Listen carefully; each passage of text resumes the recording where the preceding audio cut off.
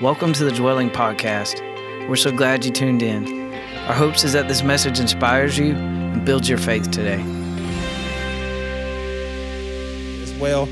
And I want to introduce to you, you know her, Lauren Anato. She's a worshiper and a warrior, and she's got a word for our house this morning. Let's welcome her up.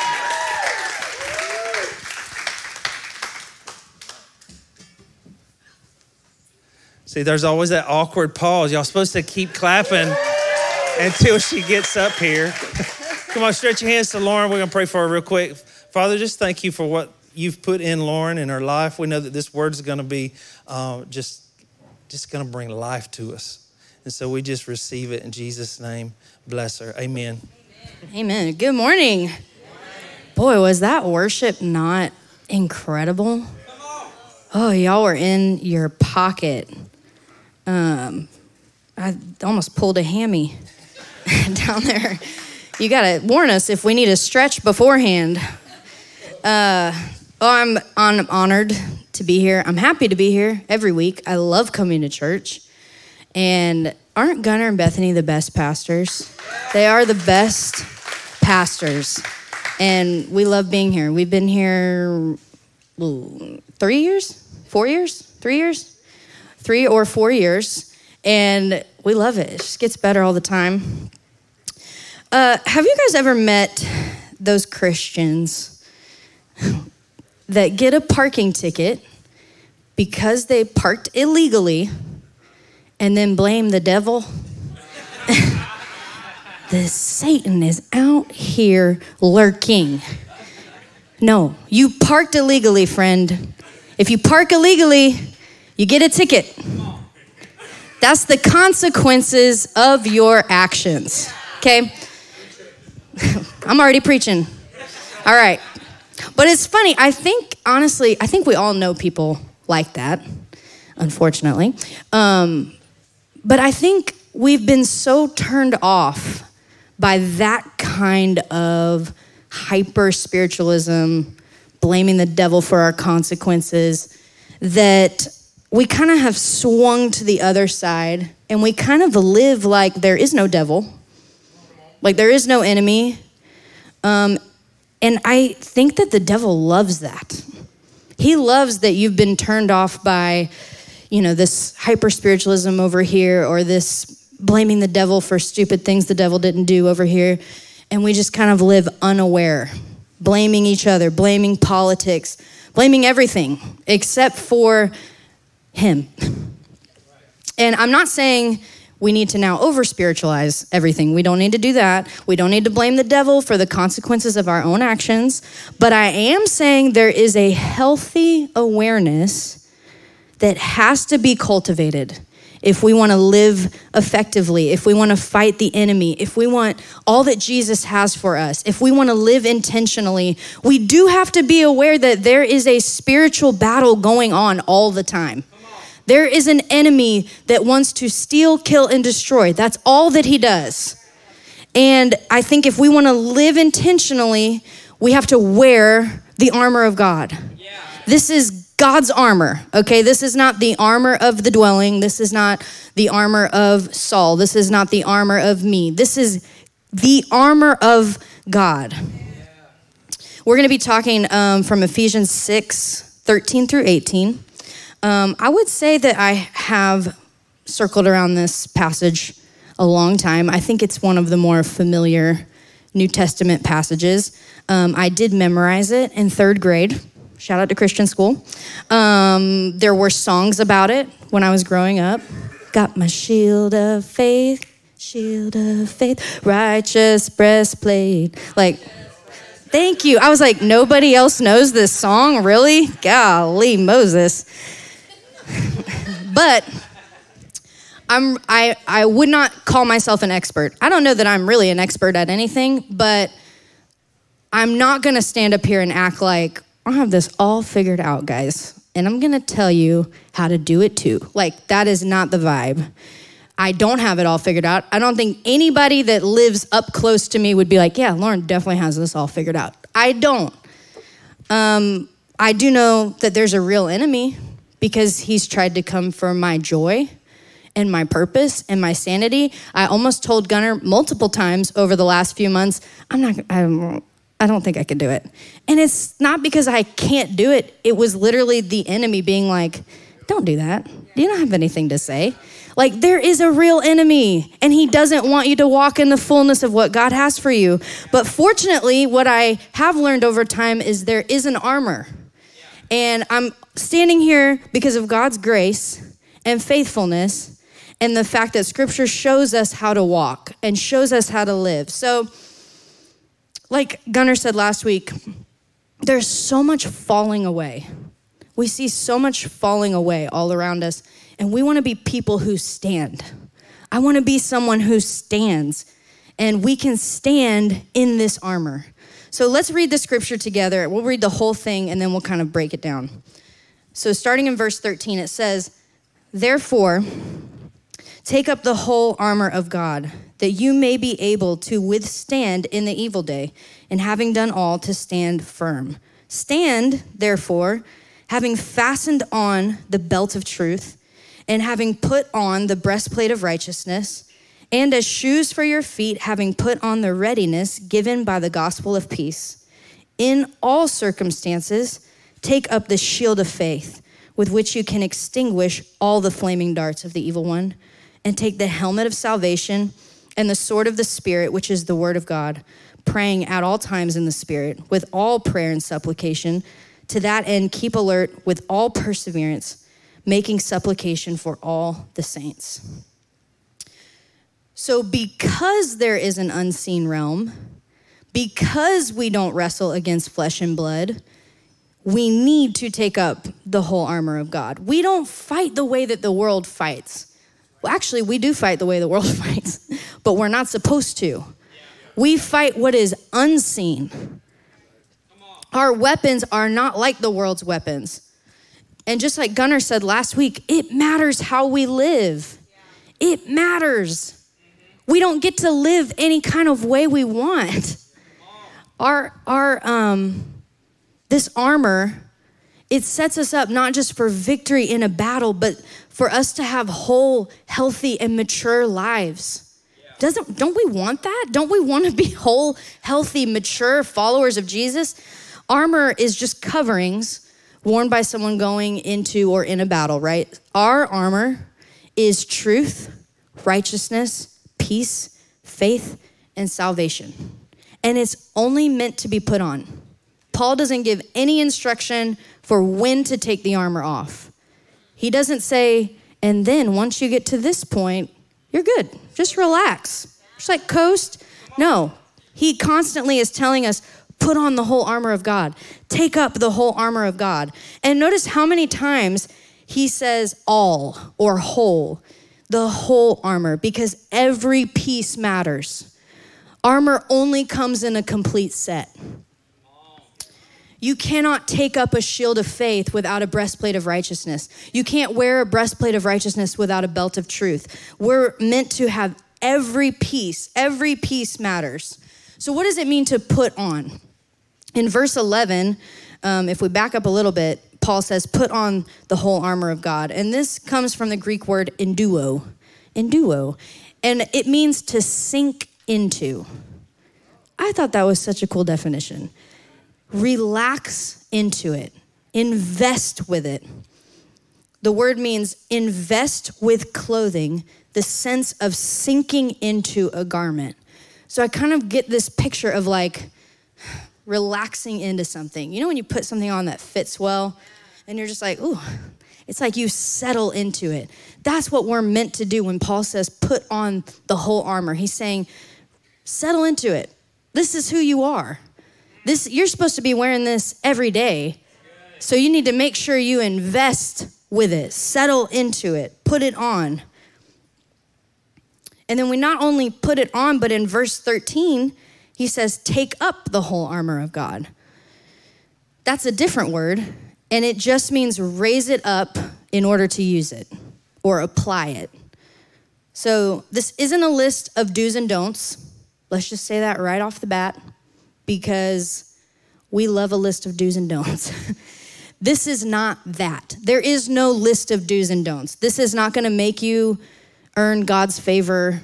This is not going to make you earn God's grace or love. This is not what the armor of God is. But he's saying this is what we use and apply in our daily walk because this is who we are. You are someone who wears truth, righteousness, peace, salvation, and faith. That's who you are. So we put it on and we take it up. We sink into and invest with it, and then we use it and apply it. Eugene Peterson, in the Message paraphrase of this scripture, he says, truth, righteousness, peace, faith, and salvation are more than words. Learn how to apply them. So what does that look like? If it matters how we live, which it does, and we want to be people of long obedience and be people that stand and apply these things and them not just be fancy Christian words that we throw around, what does that look like practically in our life? So we're going to look at each piece and what it is, and then we're going to talk about a practice for applying that thing to our life, okay? Listen, I texted Gunnar a few weeks ago. I said, the armor of God is very hard to consolidate into one message. And he said 2 words, true dad. I was like, thank you for that. I'll do my best. So here we go. Okay. Yeah, he's like, good luck. Okay, so truth. Let's talk about truth. Verse 14, it says, stand therefore, having fastened on the belt of truth. Truth is the belt. It's the girdle, which is the more accurate word, but I hate that word, so I'm going to stick with belt, that everything else is held by.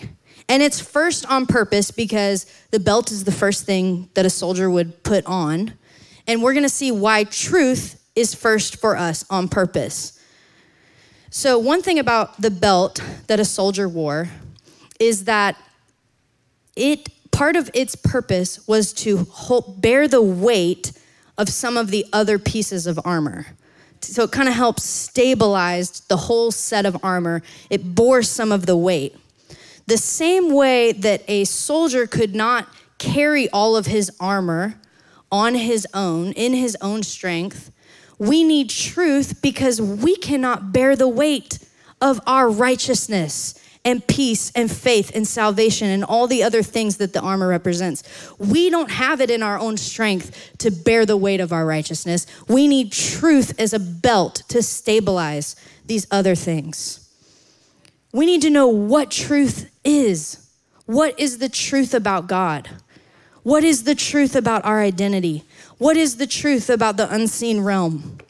And everyone wants to have a monopoly on truth. Every podcast theologian, every new author, every parenting expert on Instagram. Lord Jesus, I had to unfollow all the parenting accounts on Instagram because they're too conflicting. Every politician, everybody wants to tell you what the truth is. Everybody wants a monopoly on truth. The enemy is a liar and the father of lies, and he wants you to think that he's telling the truth. Everybody wants a monopoly on truth. I follow this Instagram account. It's called All Sides Now. And their mission is to expose bias in the media. And so frequently what they do is they'll take one news story, but they'll show you the headline from 3 different news outlets about that same story. And you can tell a lot about what that news outlet thinks the truth of the story is based on the headline that they wrote about it. One news outlet is making this sound like a really great story, and one is making it sound like it's the end of the world. And it's just because everyone wants to point out what they believe the truth is, and everyone wants to say they have the truth. Yeah. They have a monopoly on truth. And our culture also wants us to think that truth is relative. In other words, this is good for me, but not, it's good for you, but not for me. You do you. If that works for you, great. Doesn't have to work for me. That's true with like a few things that don't matter. Like if you like Green Truck Pub, great. I don't like Green Truck Pub, which I do, that's a lie. But that works in that situation. Like you do you, I don't like that, that's fine. That's a preference. But when it comes to truth, We walk around like we have a version of truth. We live like, well, we do, my family goes to church because we like the community. We learn some good things for how to live. Like, it works for us. But we don't have a version of the truth. We have the truth. Jesus said, I am the way, the truth, and the life. You don't have a version of truth. So we shouldn't live like we do. We should be bold. If you really believe what this Bible says, we need to be bold. I'm talking to myself too, because I don't like conflict or confrontation. So if someone is living in a way that is not, now listen, you got to use wisdom. You can't just be out here on the street corner yelling at people. Don't do that. I'm talking about people you are walking in relationship with. But how do we know what ultimate truth is? Well, John 17, Jesus is praying in the garden before he's arrested. And he says, sanctify them in the truth. Your word is truth. His word is truth. What he says is true. And then in John 16, Jesus says, when the Spirit of truth comes, he will guide you into all truth. For he will not speak on his own authority, but whatever he hears, he will speak, and he will declare to you the things that are to come. The Holy Spirit guides us into all truth. We need both. We need to make knowledge of the truth a priority. We don't just need to know what the experts are saying. We don't just need to know what the news channel is saying or what the Instagram is saying or what does this pastor think about this cultural moment that's happening right now. What does the word say? What does Jesus say? What is the Holy Spirit showing us? So what's a practice for applying the belt of truth? I read this in a book by Darrell Johnson. He says, know the truth, speak the truth, walk in the truth. Yeah. If his word is truth, then we need to read it.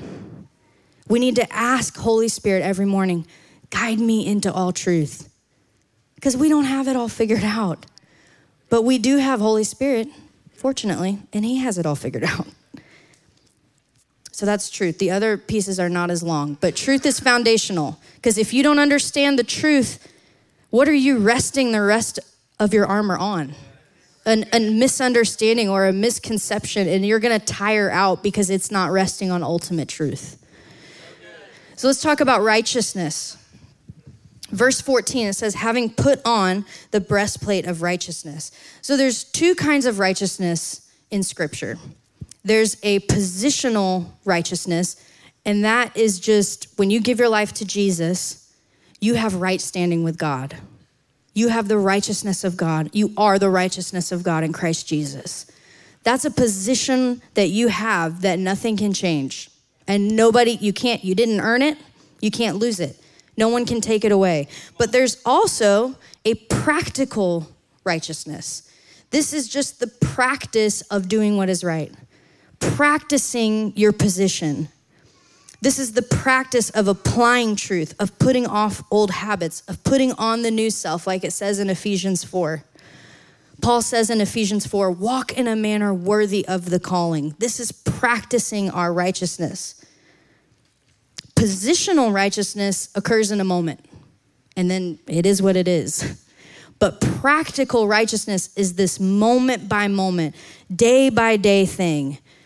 Putting on the breastplate, it means we're putting off and putting on, and we're aligning our life with Christ. I'm making my actions line up with my position.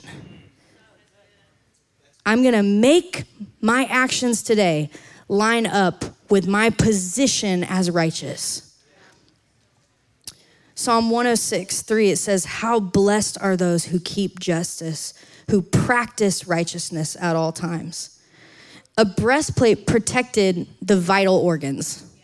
Vital organs that, if they were injured, could kill you in a moment. Your heart, your lungs, your abdomen. I mean, everything that could kill you instantly, pretty much, this breastplate is covering. And I think what Paul is trying to illustrate is that righteousness is protecting us from sin that leads to death. Romans says the wages of sin is death. But if we're putting on and we're putting off and we're practicing our righteousness, it's protecting the most vital parts of us. It's protecting my heart from being tempted by sin. If I'm focused on my position as righteous and I'm lining my actions up with this position I already have, that's gonna guard my heart from being tempted and being led astray. So what is a practice for applying the breastplate of righteousness? As you're being guided into truth, ask Holy Spirit to show you what it is you need to put off and what it is you need to put on. What in your life is not lined up with your identity in Christ and your position as righteous, and then actually do it. It's easy to be like, Jesus, show me. And then he shows us and we're like, okay, well, maybe next time. No, actually do it. Actually follow through. Not because you're trying to earn right standing with God, because you already have it. This is already who you are. Okay, peace. We're moving through. Here we go. Verse 15, it says, as shoes for your feet, having put on the readiness given by the gospel of peace. We see Paul talk a lot about peace in Ephesians. Actually, he's talked about all these things. The armor of God was just a reiteration of everything he's already talked about in Ephesians. It actually, in the original language, was a mnemonic device to like point back to other parts of his letter. So if anything sounds familiar today, it's because it is. But he talks a lot about peace in Ephesians, especially through chapters 2 and 3. In the NLT, it says, for shoes, put on the readiness to preach the good news of peace with God. I love that. The shoes that a Roman soldier wore, these are my shoes. Do you guys like them? I picked them out especially for this. The shoes that a Roman soldier wore, I couldn't help it. They are kind of hiding behind here, and I didn't want to be like, so.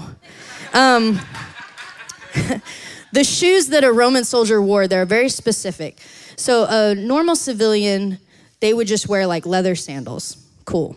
When you would go to people's houses, they had slippers for everybody. Can we do that?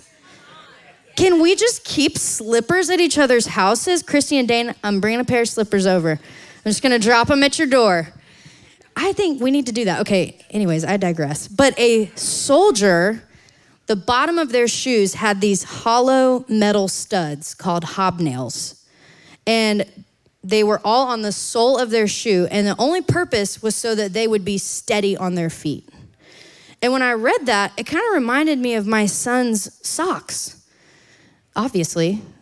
If you are not around small children, toddlers and younger, all their socks have grip on the bottom because toddlers are not very steady on their feet.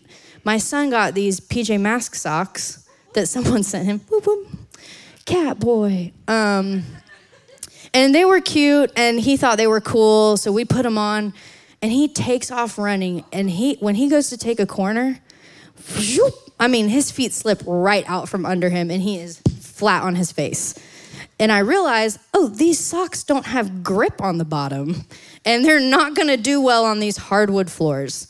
So that's what we need. We need shoes with grip on the bottom. The shoes of peace have grip on the bottom. The shoes of peace will keep us steady in a fight. Peace steadies us. There's so much disunity. There's so much turmoil. There's so much polarization. You can't say anything out loud hardly without offending somebody. Am I right? We need to be steadied by peace. And we need a readiness to tell others the good news that there is a gospel of peace. So what is a practice for applying the shoes of peace? It's pretty simple. Seek to live in peace with God and with other people. Fight for peace. Fight for peace with each other. Stefan and Gunnar both preached messages around this theme of peace and unity and community. Go back and listen to them. They were very convicting and very good. Walk in peace. Choose to walk in peace as much as possible. Let's talk about faith. Verse 16. In all circumstances, take up the shield of faith, with which you can extinguish all the flaming darts of the evil one. Faith is the conviction of the truth. It's one thing to know what is true, and then it's another thing to apply what is true, but a conviction of truth, that's what will keep you faithful to the truth in all circumstances. Priscilla Shirer says, faith is acting like God is telling the truth. I love that definition. I love it because it's not based on how I feel. And it's not based on what I can understand. It leaves room for me to be like, I really am not too sure how this is going to work out, but I am going to act like God is telling the truth. And here we see that word again, take up the shield of faith. What are we using the shield of faith for? To extinguish all the darts of the evil one. How can the evil one's darts penetrate us if we are acting like God is telling the truth, no matter how we feel? When we just go based off of our feeling, we're holding that shield down here. And we're just leaving ourselves open and exposed. But when we're like, well, I don't know, but I'm going to act like he is telling the truth. I'm going to act like I do believe what I read this morning. It can't penetrate us. When I raise up my conviction of truth, when I act like God is telling the truth, it extinguishes the darts the enemy tries to throw at me. And here's the thing, their shield, a Roman soldier shield, it's not some little like trash can lid size shield, okay? This thing was so big that they could hold it in front of themselves, and if they crouched down, their entire body fit behind it. Your conviction of the truth, your faith, your acting like God is telling the truth, regardless of how you feel, is enough protection for all of you. It's enough protection to hide behind, no matter how we feel, in all circumstances, it says. What's a practice for applying the shield of faith? Walk by faith. Act like God is telling the truth, even on the days you don't feel it or you're not 100% convinced, especially on those days. Walk through your day acting like God is telling the truth about you and about himself. Look for opportunities to act in faith, to trust anyway. Look for a chance to be like, you know what? This is a good opportunity for me to walk by faith because I do not see how this is going to work out, and I do not feel like it. That's the one that I'm saying it a lot. That's the one that's hard for me. I just don't always feel like it. I don't feel like I have the energy. I don't feel like I have it in me to get up and walk by faith. That is a prime chance for me to act like God is telling the truth about himself and about who I am and walk by faith anyway. Salvation. Verse 17, and take the helmet of salvation. God's salvation is holistic. It's for every part of us, and it's for all of our life. Salvation is meant to be an ongoing part of our life, not just a one-time act. That one time when you prayed the prayer and you gave your life to Jesus, that's justification. You've been justified. You are saved. Amen. But it's not like, and then do whatever. It's not meant to be like that. Salvation is an ongoing process that happens through this process of sanctification. It's a fancy sounding word, but it just means becoming holy, letting the Holy Spirit change you and convict you and lead you.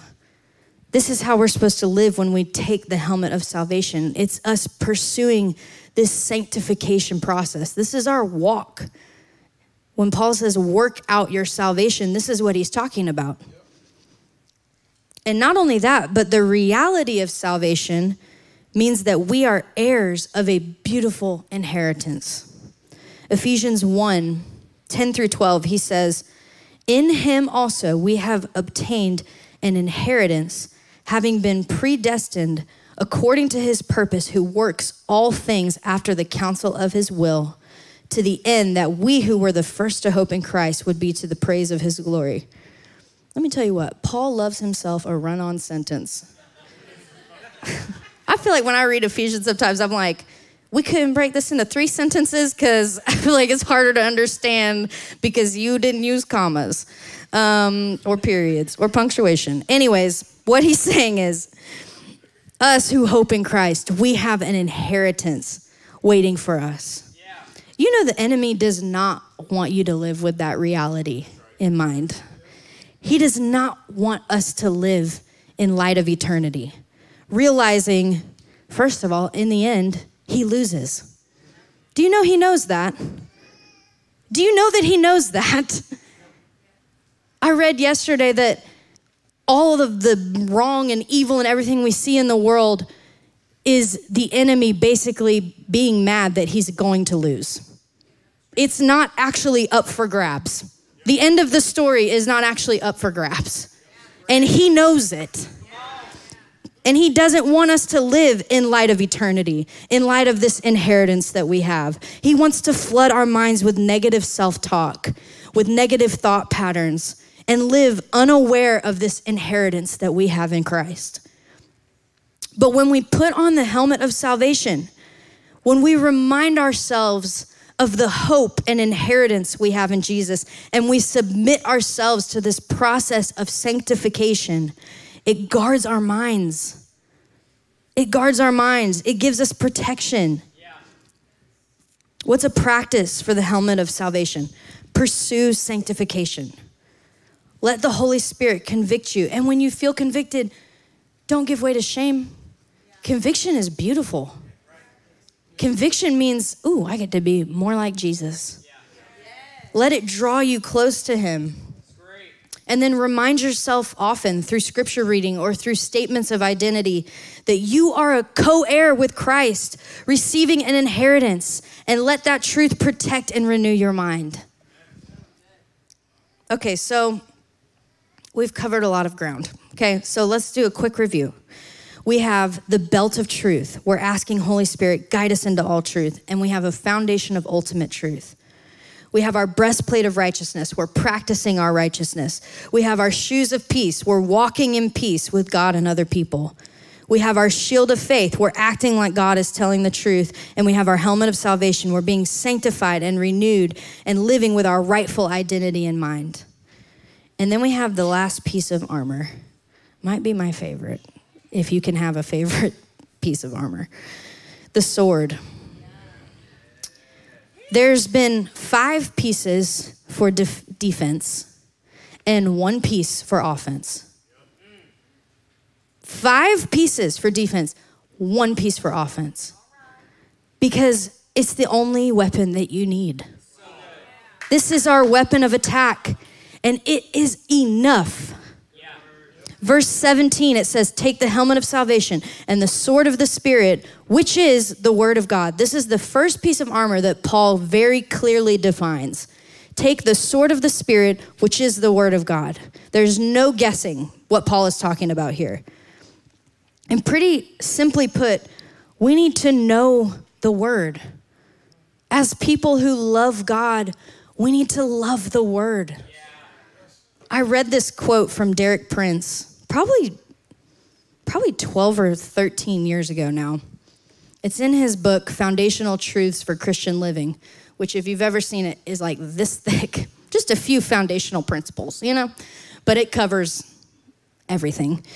But he has this quote, and it's always stuck with me and convicted me.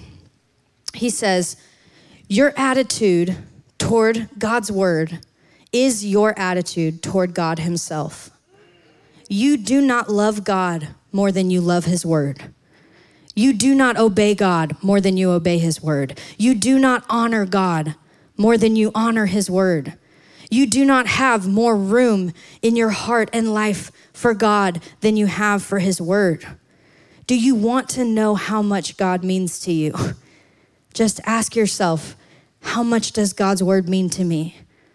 The answer to the second question is the answer to the first. God means as much to you as his word means to you. Just that much and no more. Shoot, right? God means as much to you as this word means to you. My pastor who led us through this book, she used to say, this is Jesus in the written. Jesus was the living word. This is the written word. Like, it's all important. There's no, your attitude toward this is your attitude toward God. But what if we don't love the word? Can we say that in church? What if we think it's boring? What if we don't like reading it? What if we're too tired to read it? What if we don't like reading in general? That's okay. This isn't about shaming or condemning you into a legalistic act so that you're a better person, okay? But you do have to start where you are. You can't grow if you're not honest about where you are. Ask God to give you a love and a hunger for his word. Why would he not do that? Just be honest. God, I want to love your word, and I don't. And you know what? God's not like, how dare you? He's like, that's okay. Like, start where you are. Ask God for a love and hunger for his word, and also make it a discipline to read it consistently. Even if it's a verse or 3 verses or 1 chapter, just start somewhere and read it consistently. If you want to deepen your love and hunger for the word of God, read Psalm 119. David loved the word of God, and he didn't even have all this. He had like this much, this little bit, and he loved the word of God. Start there. There's like 1 zillion Bible reading plans on YouVersion. Pick one. Start somewhere. And if you miss a day, it's okay. We're like, there's no condemnation for those in Christ Jesus, but keep going. And then, only then, young Padawan. That's my one Star Wars reference. Listen, on that point, I'm not going to bring all my Star Wars grievances to the stage this morning, but let me tell you what. I have 2 children, a 3-year-old and a 1.5-year-old. And I have found the time to work my way through the Star Wars universe, okay? I have watched 4, 5, 6, 1, 2, 3, 7, and I'm on Rogue One right now. If I can find the time to watch Star Wars, the longest movies ever, but I wasn't finding time for this, something is off. If my screen time on my phone says that I was on Instagram for 2 hours every day this week, but I'm telling someone at church, like, I just didn't have time to read my Bible.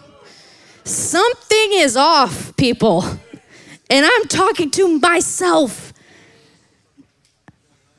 We need to reprioritize. I'm really sorry if that sounds harsh. I just get very passionate when it comes to the word of God because we can't use it as a sword if we don't know it. If you don't read it, you don't know. There's a verse in here you can pray when you need healing. There's a verse in here you can pray when you feel anxious. There's a verse in here you can pray over your children. There's verses you can pray over your pastors. Really, anything you need a scripture for, it's in here. But if we never read it, we're just walking around like, I don't know, I'm just so anxious. Friend, be anxious for nothing, but in everything by prayer and supplication, make your requests known to God. Oh, I'm just so tired. Come to me, all who are weary and heavy laden, and I will give you rest. I need peace. I just have no peace. He will keep him in perfect peace whose mind is stayed on him. We need healing. By his wounds, we are healed. There is a scripture to wield. And if this is going to be our only weapon of offense, we got to know it so that we can wield it, so that we can use it. What a gift. Wow. Sometimes I think about how like the disciples didn't even have this. They didn't even have the New Testament. And we do. We get the whole word of God. It's amazing. So the practice for applying the sword of the Spirit was pretty simple. Read it. Make a plan. Make it a non-negotiable appointment. Reprioritize. Reprioritize the apps on your phone. Put your social media on a different screen and put that Bible app first thing. You can now set limits on your social media. You can have it on do not disturb until a certain time. One thing I'm trying to do right now is not look at Instagram before I look at the word. And it's hard because you get into a habit. But the good news is you can get into a new habit. You can read the word. Find a version that you like. Find a plan. Tim, if you want to come back, just Tim can come back. Help me. So, how do we practically live with this armor on? We want to be people who stand. People who stand live this way. They value ultimate truth. They practice their righteousness. They act like God is telling the truth. They pursue peace and are steadied by it. They're sanctified and renewed in their mind and aware of their identity. And they know and love the word and apply it. Here's the thing. Again, this is not a list of to-dos. So that you will be perfect and righteous and a better Christian. I could not stand up here and give you a checklist. It's taken way too long in my Christian life to realize there is not a checklist. You are wholly loved. You are wholly accepted. There is no condemnation for those who are in Christ.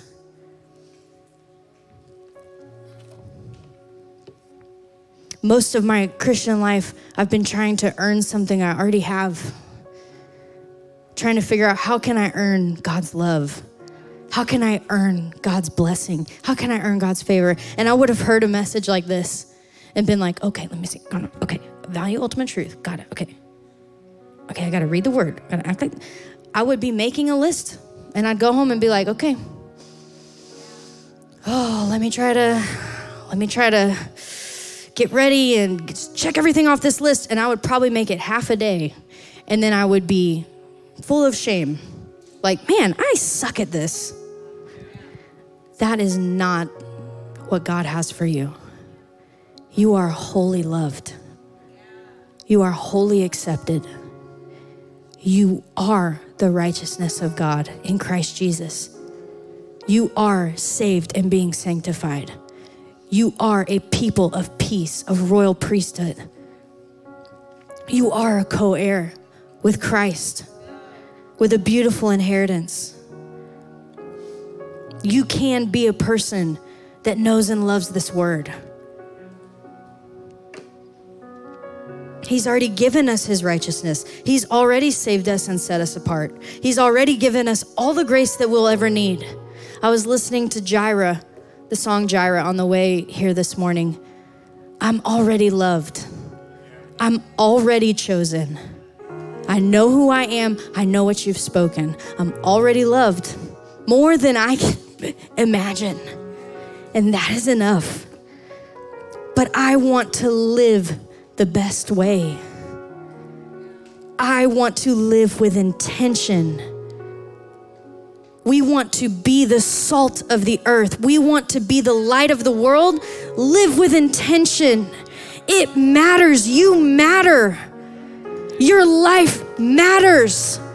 It matters if you get up and read this word. It matters if you're a person that acts like God is telling the truth. It matters if you're being renewed in your mind. It matters. It matters to somebody else. It matters to this city that we are these people that live with intention, that live in this way that God has for us. He's just saying, listen, this is the best way to live.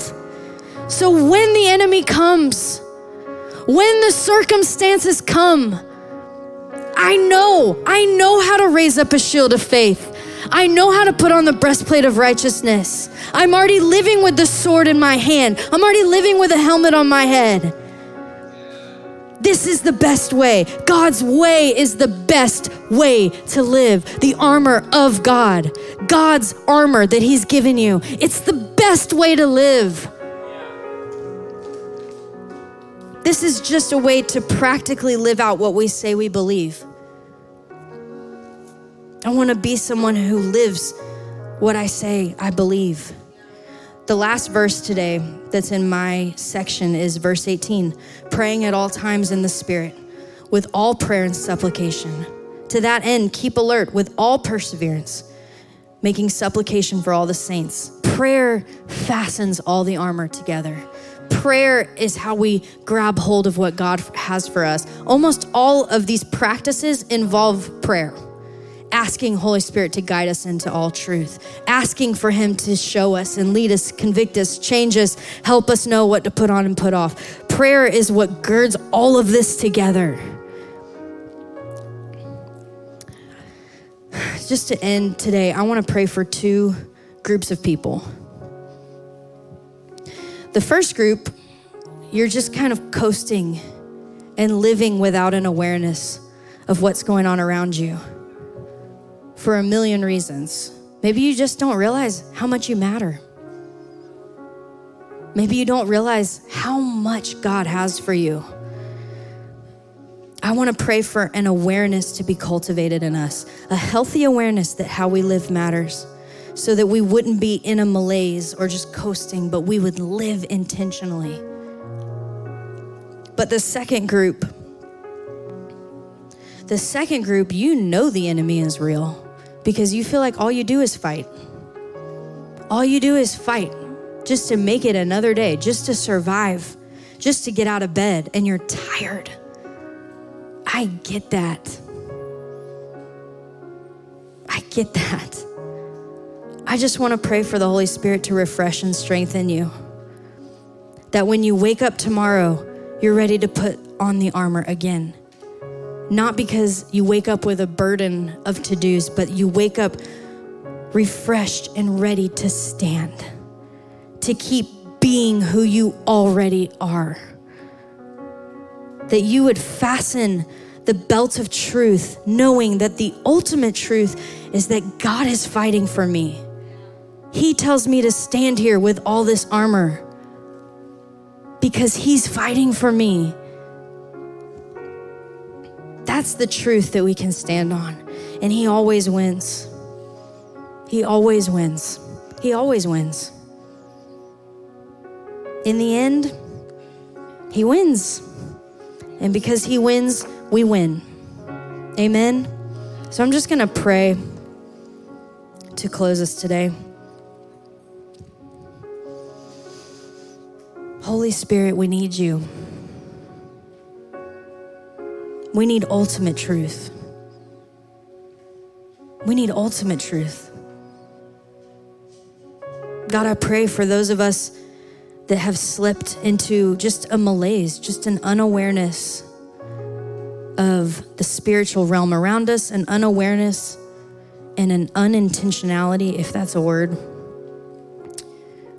God, would you open our eyes? Would you remind us that it matters? We matter.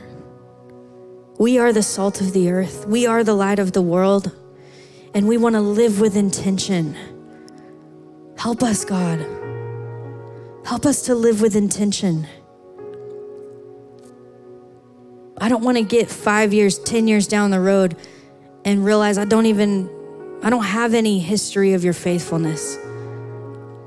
I want to live so intentionally, God, that there's memorial stones all along the way of your goodness and your faithfulness.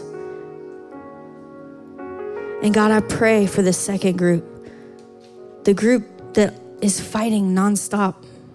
Seems like every day or every week there's some new battle. God, you said to come to you when we're weary and when we're heavy laden, when we're burdened, and you will give us rest. You won't heap on a bunch of responsibilities and a bunch of things to do, God. You will give us rest. Holy Spirit, breathe life. breathe life this morning. Give us rest when we're weary. Remind us of the ultimate truth we can stand on. You're so good. You're so faithful. We rest in you this morning. Thank you, Jesus. Thank you, Jesus. We hope you enjoyed this podcast. For more information about The Dwelling, visit thedwellingchurch.org.